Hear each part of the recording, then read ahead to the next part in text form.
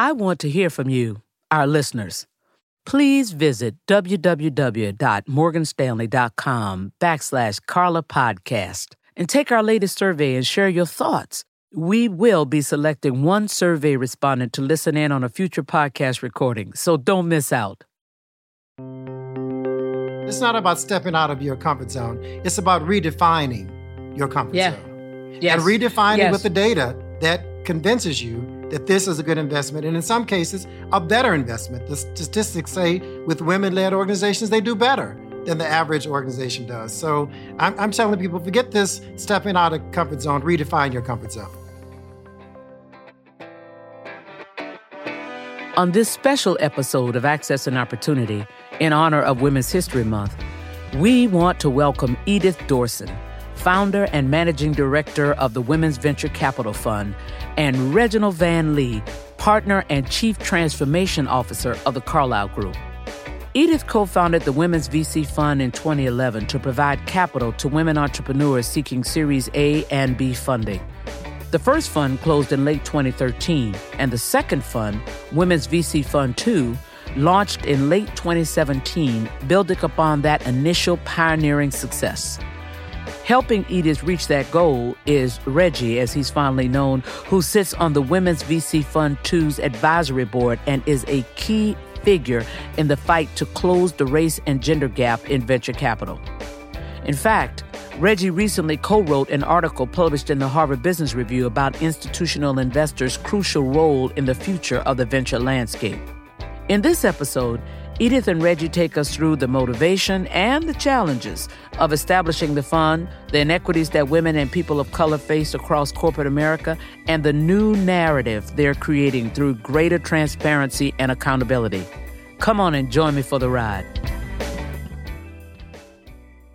So, Reggie and Edith, thank you so much for being here with me today, and it's a pleasure to have you both on the show. So, Edith, I'm going to start with you. Take us through your journey. You have a master's in public administration, an MBA, both from Harvard, and you spent some time in the Sudan before you were a banker. So let's walk through that, because I'm trying to get our listeners to understand how you got to the Women's VC Fund.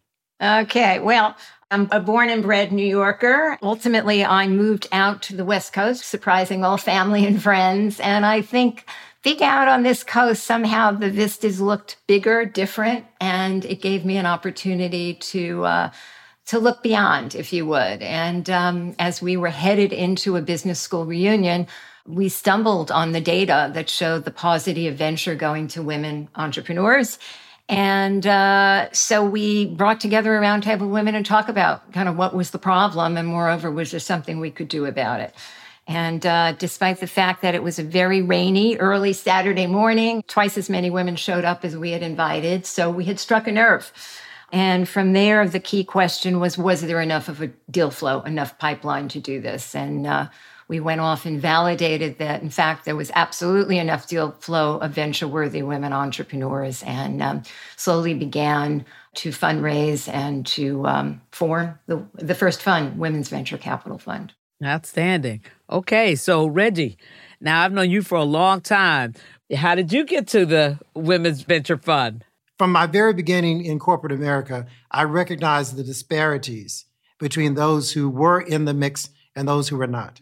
Whether it's in a business context, healthcare, anywhere you look, you see these disparities. So I was dedicated to finding ways for me to help close that gap.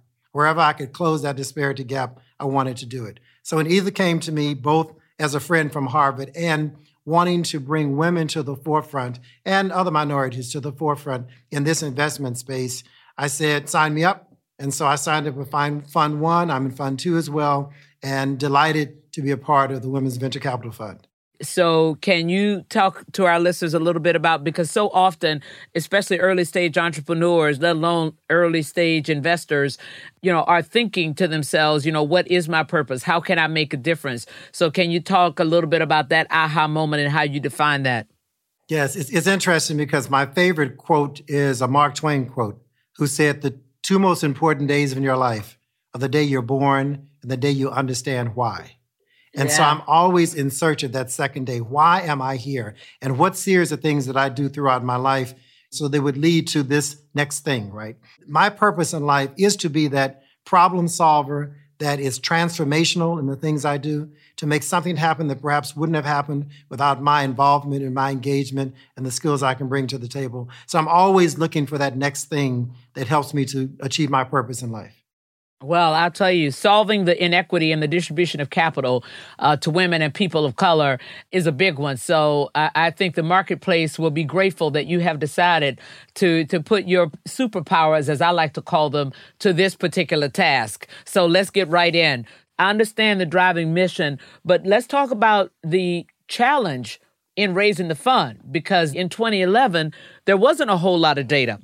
And what I like to say is that people who don't get the diversity conversation, they hug the data. So the fact that we did not have the data was a huge excuse for the marketplace, I would argue. So let's talk a little bit about the challenge, the argument in raising Fund One. Without a doubt, it was the hardest challenge that I confronted in my professional life. We knew, looking around from observing, that there was a pipeline of women entrepreneurs. And we were certainly starting to see a very significant pipeline at the seed or angel stage. But as you say, there was virtually no data that supported the value of diversity in senior leadership. So we met a tremendous amount of skepticism, both, what was the value of diversity? Was this just a nice thing to do? Could women entrepreneurs really achieve the market rate returns that all investors, and certainly ours, were seeking? And was there enough of a pipeline? So I think we spent a lot of time those first couple of years validating that there really was a pipeline, and that pipeline was growing. And we were able to, with lots of probably more anecdotes at that point than actual hard data, but to show that there were many venture-worthy women. Particularly our interest, Carla, from the start was not in pure startups. And I think this was a point of differentiation back all the way then, continuing through the present. But rather, we were looking at companies that had been around for a couple of years, had raised a few million in angel or seed capital, had developed their core technology or product, and importantly, were demonstrating market traction. And we kind of referred to this as a risk-intelligent approach to venture capital. And frankly, that ultimately, I think, resonated and won the day for us. As I observed the difficulty in women and minority firms to get money, not so much in the very initial stage, but in that next stage, people will easily buy into an idea because ideas can be gender blind and race blind. When they then go into the next stage, they're buying into a team, and they look at the team. And if the team doesn't look like them, they have serious discomfort with it. So in the early stages, in the absence of data, we found a few enlightened people who could sort of step out of their comfort zone and take a chance with what we were doing here. Now we have the benefit of data that proves that this makes sense, the efficacy of these investments. But I also tell people it's not about stepping out of your comfort zone. It's about redefining your comfort zone.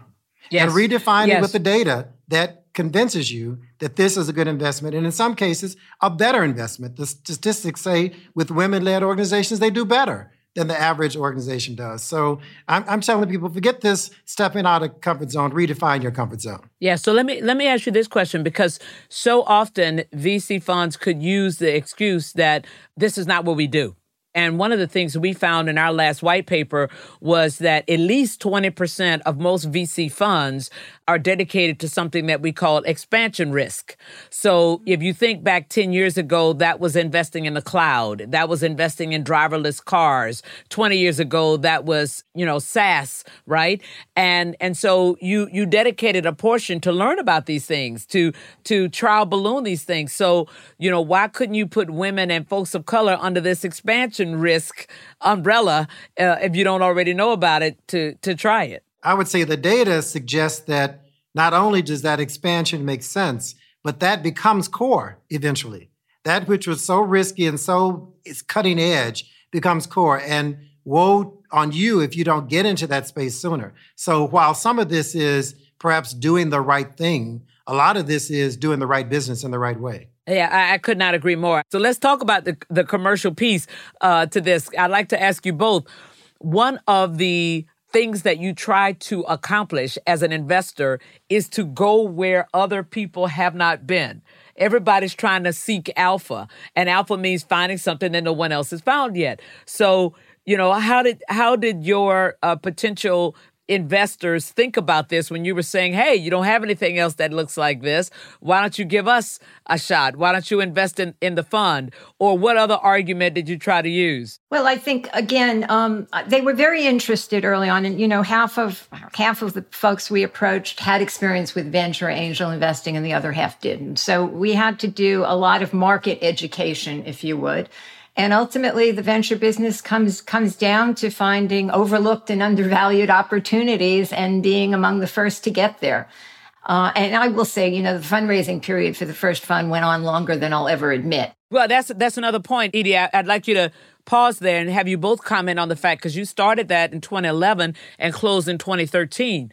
And that's a playbook point, in my view, for a couple of reasons. For people who want to go out and raise funds, realizing it's not just making a few phone calls and you're done in 90 or 180 days. Let's talk about that. How did you keep it alive? Because the other issue that you hear from people is, oh, you've been out there a while. I don't know if I want to write that check. So let's have our listeners, those who want to raise capital, understand that, and those who have capital to invest, what it looks like for somebody like you that takes that long. Yes. Well, it was initially painful, but it's a skill. I mean, I will tell you, Carla, like everything else, you get better at it. And having folks like Reggie and early investors who could speak for us, folks who knew us for some time or had come to know us more recently in our career, counted for a lot. We also did find, particularly for newer investors, it was often good to meet them in small groups because sometimes they're not sure the questions quite to ask, or they're more comfortable in a group setting. So that was something over time that we evolved into doing that I think was quite successful. But the more that we could show them pipeline, the more that we could show that we could get into some terrific deals before sort of others. And one of our earliest investments was a company called Envoys Pay, a B2B payments company.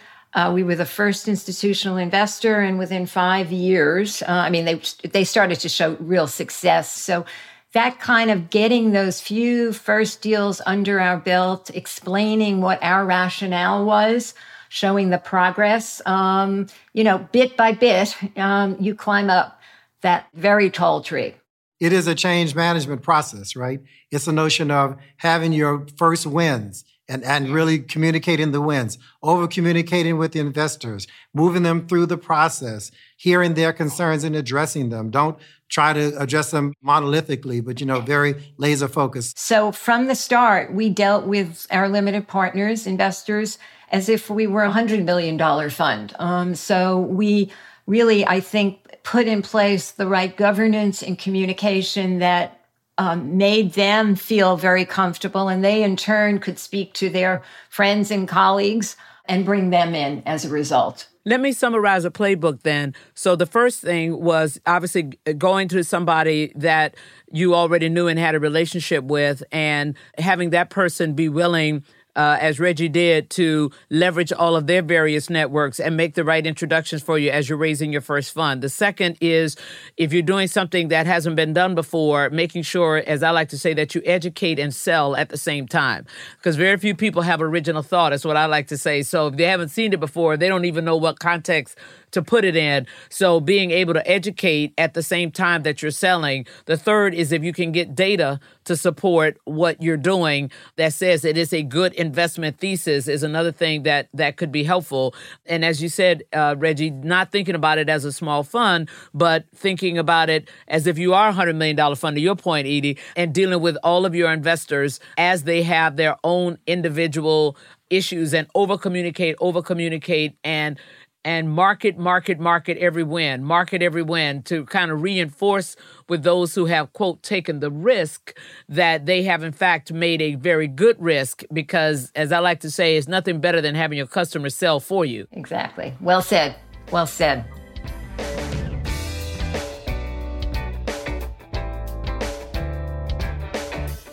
All right, so now let's fast forward to Fund 2, which was 2017. So how does Fund 2 differ from Fund 1? Look, I think there are a fair number of lessons learned. I mean, one of our advisors early on said to me, a woman who had been a successful VC said to me, no matter where you come from or what you've done before, there's a lot of OTJ, on the job learning here. And that certainly turned out to be true. I mean, we I think have developed better processes to screen and evaluate. I mean, we see hundreds of deals each year. And how do we make sure that we're spending our time and attention on those that are most promising? I think we also have honed our antennas in terms of both the management teams that we're investing in and the boards and institutional investors that we're investing alongside. So what do I mean by that? Look, most founders are visionary by their very nature. They're passionate, they're hardworking, and oftentimes even lovable. But the truth is that to be a successful founder and build a company of real size, you have to recruit, build, and retain a team around you, and hire folks who are either smarter or certainly more experienced in areas and functions than you are. And one of the big misperceptions that Silicon Valley propagates is that successful companies, it's all about the CEO. It's not. No successful company is built on the back of the CEO alone. And so we really look at, can the CEO bring in the right people? What are the team dynamics within them? Because we also don't believe that you can switch out the CEO very readily. You know, we're a very capital efficient venture capital fund. We don't have the luxury of time or money to be able to do that. Wow, that's a very different view, Edie, than conventional VC wisdom who think they can get a great idea and can boot the CEO. Yeah, and I will tell you, this is from hard experience. I mean, there were one or two times we sort of had to go along with it, and it didn't work out, Carla. It didn't work out. We've got to have the right team, 2 or 3 people at the outset. Obviously, as these companies grow, they build a significantly larger management team. But important, I would also say, is while the CEO has to be dogged, they have to bring with them a certain humility to understand that they're going to learn a hell of a lot about the market over the next few years. And they got to be listening really hard to customers, competition, and advisors who are giving them good advice. Hard to do because they're often getting thrown a lot of advice, but they got to recognize that you know, on the one hand, they are steering this ship. They're the captain of the plane, but there's a lot they don't know. So that's pretty critical. And then I would just add one final point is we pay more attention, Carla, to looking at who we invest with. Not only do we want investors with deep pockets for obvious reasons, but we're generalists for the most part. So we look to co-invest or to have board members that have very deep domain expertise and understand and have a real experience working with management teams at early stage companies. Yeah. And Reggie, lessons learned looking back. The Uber message for me is the notion of conventional wisdom and sort of your natural intuition doesn't always work here. We had to go through the fire and in our own way had to be humble and to learn the lessons and to be able to pivot and to see what we gathered from that. So I would argue that one has to go through the fire with that sort of mindset and not just think that you're going to lean on everything you knew before and think it holds to the end point.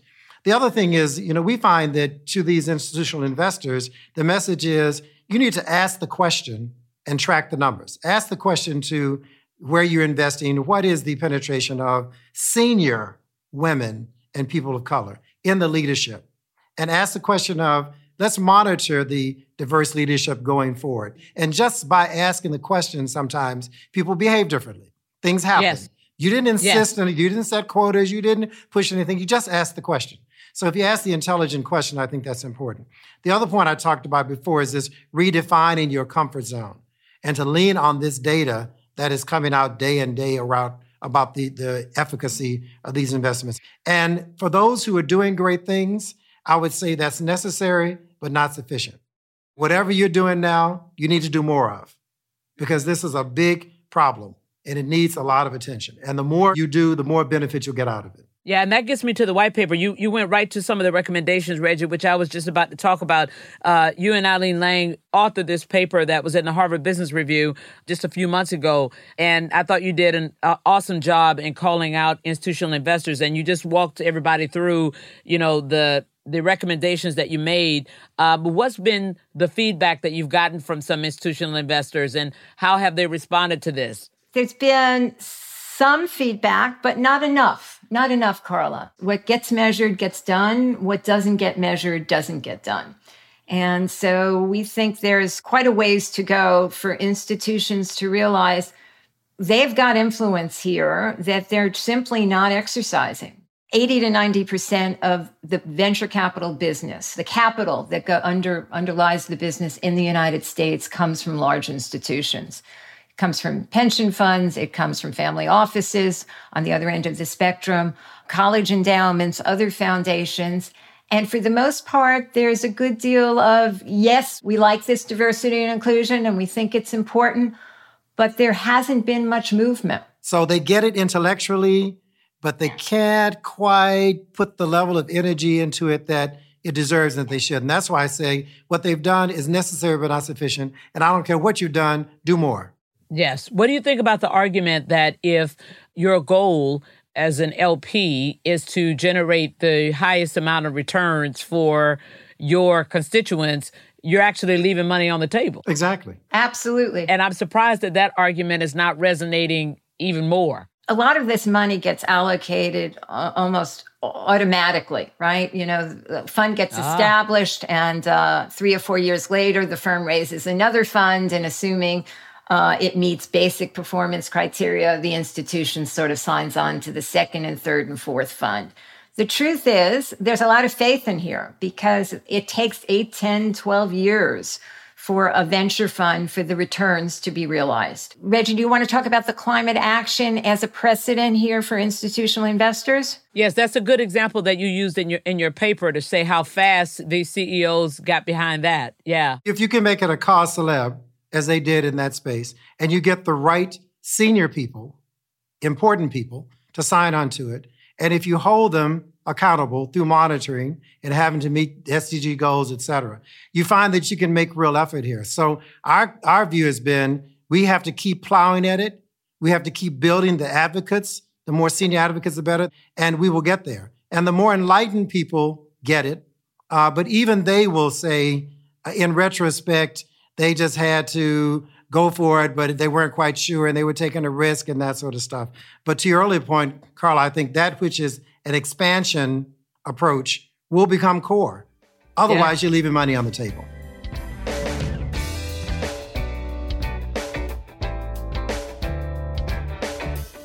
So let me ask you, what words of encouragement do you have for underserved founders who are trying to secure financing, Reggie? Because you are tapped a lot as an institutional investor as a part of this fund, but you're also tapped as an individual investor. So what do you say to our community of entrepreneurs who are listening about what they might do to access some of this capital? The first thing is don't give up. And many times, like it or not, investors are testing you. And they want to see, are you really dedicated to this or not? And they will put obstacles in front of you almost purposely. And when you then back off or blink or get weak, they say, see, they weren't really for it, right? So to the winner goes the spoils. I mean, I think my encouragement is if you are really behind this, you didn't get where you got by believing the hype, by believing the haters, by letting them discourage you. So that which got you here, keep pushing. Don't give up. You have to keep pushing. Because when you give up, you've proven them right. And as you know, in my life, Carla, my whole goal in life is to prove the naysayers wrong. Yep. I could not agree more. I call it negative motivation, and I'm certainly a disciple of that gospel for sure. Well, let me just turn my attention before we get towards the end, towards not having enough people at the table, because that was something else that you commented on in your article, that was a recommendation. Get more diverse partners at the table in order to, change the game, if you will. And so what recommendations would each of you have to large institutional investors, either at the LP level or asset allocators, because our survey found that only 59% of the VCs believe that investing in diverse entrepreneurs is a priority. So if they don't think that investing in diverse entrepreneurs is a priority, then you can imagine how they feel about actually having diverse partners at the table. So what would you say to that? The words that my colleagues don't like me using oftentimes is you need to suspend your disbelief. Plain and simple. You need to suspend your disbelief. Because there are all these things that would tell you, oh, I shouldn't do this. Oh, this is risky. That's BS. And this notion of I can't find a pipeline, I can't find people, they aren't out there. They're not in your network. Expand your networks. Right. There are other networks out there. And those networks want to be engaged with. So suspend your disbelief. I believe Reggie is truly unique in the world, but I also do believe, and we've had this conversation, that there are Reggie Van Lee Juniors across all sorts of financial service firms and law firms and consulting firms, but you gotta reach out for them. And, you know, the analogy I draw is until 2 weeks ago, gee whiz, you know, who would have thought we would have had a Secretary of Defense, a Treasury Secretary, a Director of Intelligence, and a Homeland Security cabinet member, all coming from groups that until now have been totally underrepresented. So there's a huge cadre of talent out there, but, you know, you got to go look for it and extend your networks for sure. So let me ask you guys a question that's a real playbook point. Neither of you were born institutional investors. So if you had to say to the top VC funds, I'm going to give you 4 bullet points or 3 bullet points of a profile of a person who could be successful in your space, as you guys have been as VC investors, you know, what 3 things would you tell them to look for, Reggie? What 3 things would you tell them to look for, Edie, so they can no longer use the excuse, I can't find any? Hungry, you know, ceaselessly. I mean, I think the most important thing is for those committed to the end goal. And what you don't know, you figure out, you learn, you ask a lot of questions, and, you know, an inherent curiosity and commitment to the end goal is how I would sort of sum it up. There are a couple to 3 things I would say, and you've touched upon them as well, Edith. The first is you want people who are not only smart, but who are intellectually curious.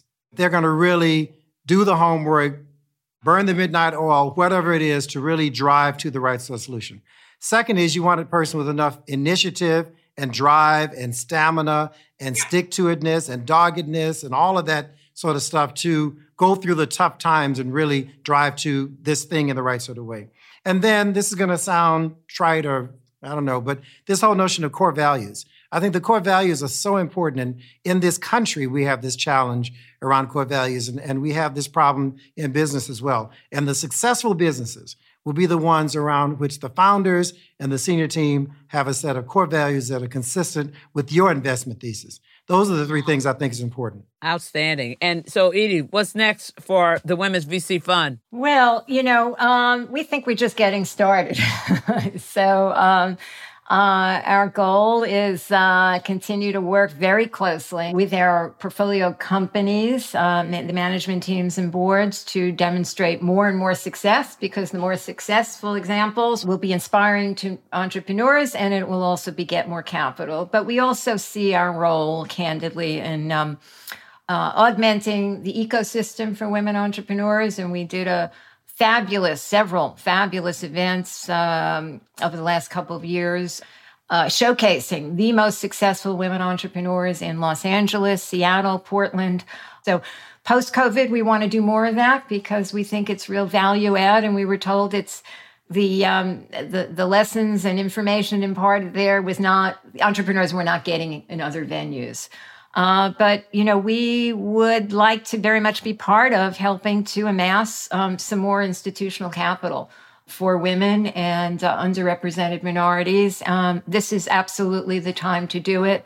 And that means the CEOs, the chief investment officers, the board members and trustees of these institutions, if they care about diversity and inclusion, they need to act. They need to act. And I would go further to say if they care about their businesses performing and not leaving money on the table, they need to get serious about diversity and inclusion.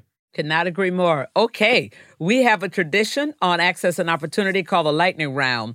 And so it's a fun way for our listeners to get to know you as an individual, although I think we've had a great conversation here. Are you guys ready? First one, Twitter or Instagram? Edie? Instagram. Instagram. Okay, what's your personal mantra, Edie? Let's do it. Be courageous.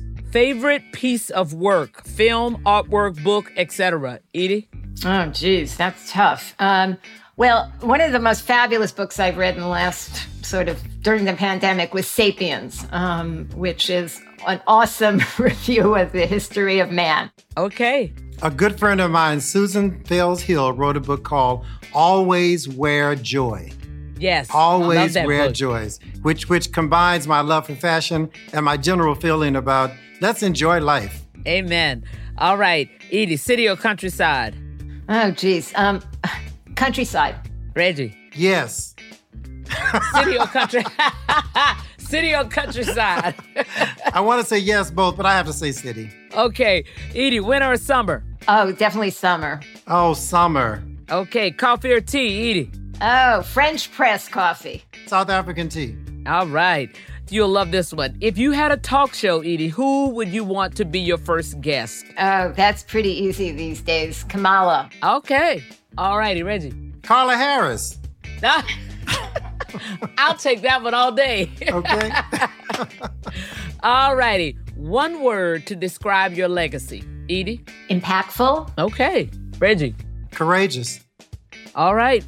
Well, Edie and Reggie, thank you so much for taking the time to speak with us today. No question, our listeners are going to learn a lot from you all. Thank you. Thank you. Thank you so much. Carla. Pleasure. Thank you all for joining us on this episode of Access and Opportunity. Be sure to stay tuned this season as we speak to more influencers in the sports, media, and entertainment fields who've committed to reframing the narrative for women and people of color. You won't want to miss it. What did you learn today from Edith Dorson and Reggie Van Lee? Send us your thoughts at carlapod@morganstanley.com. We would love to hear from you.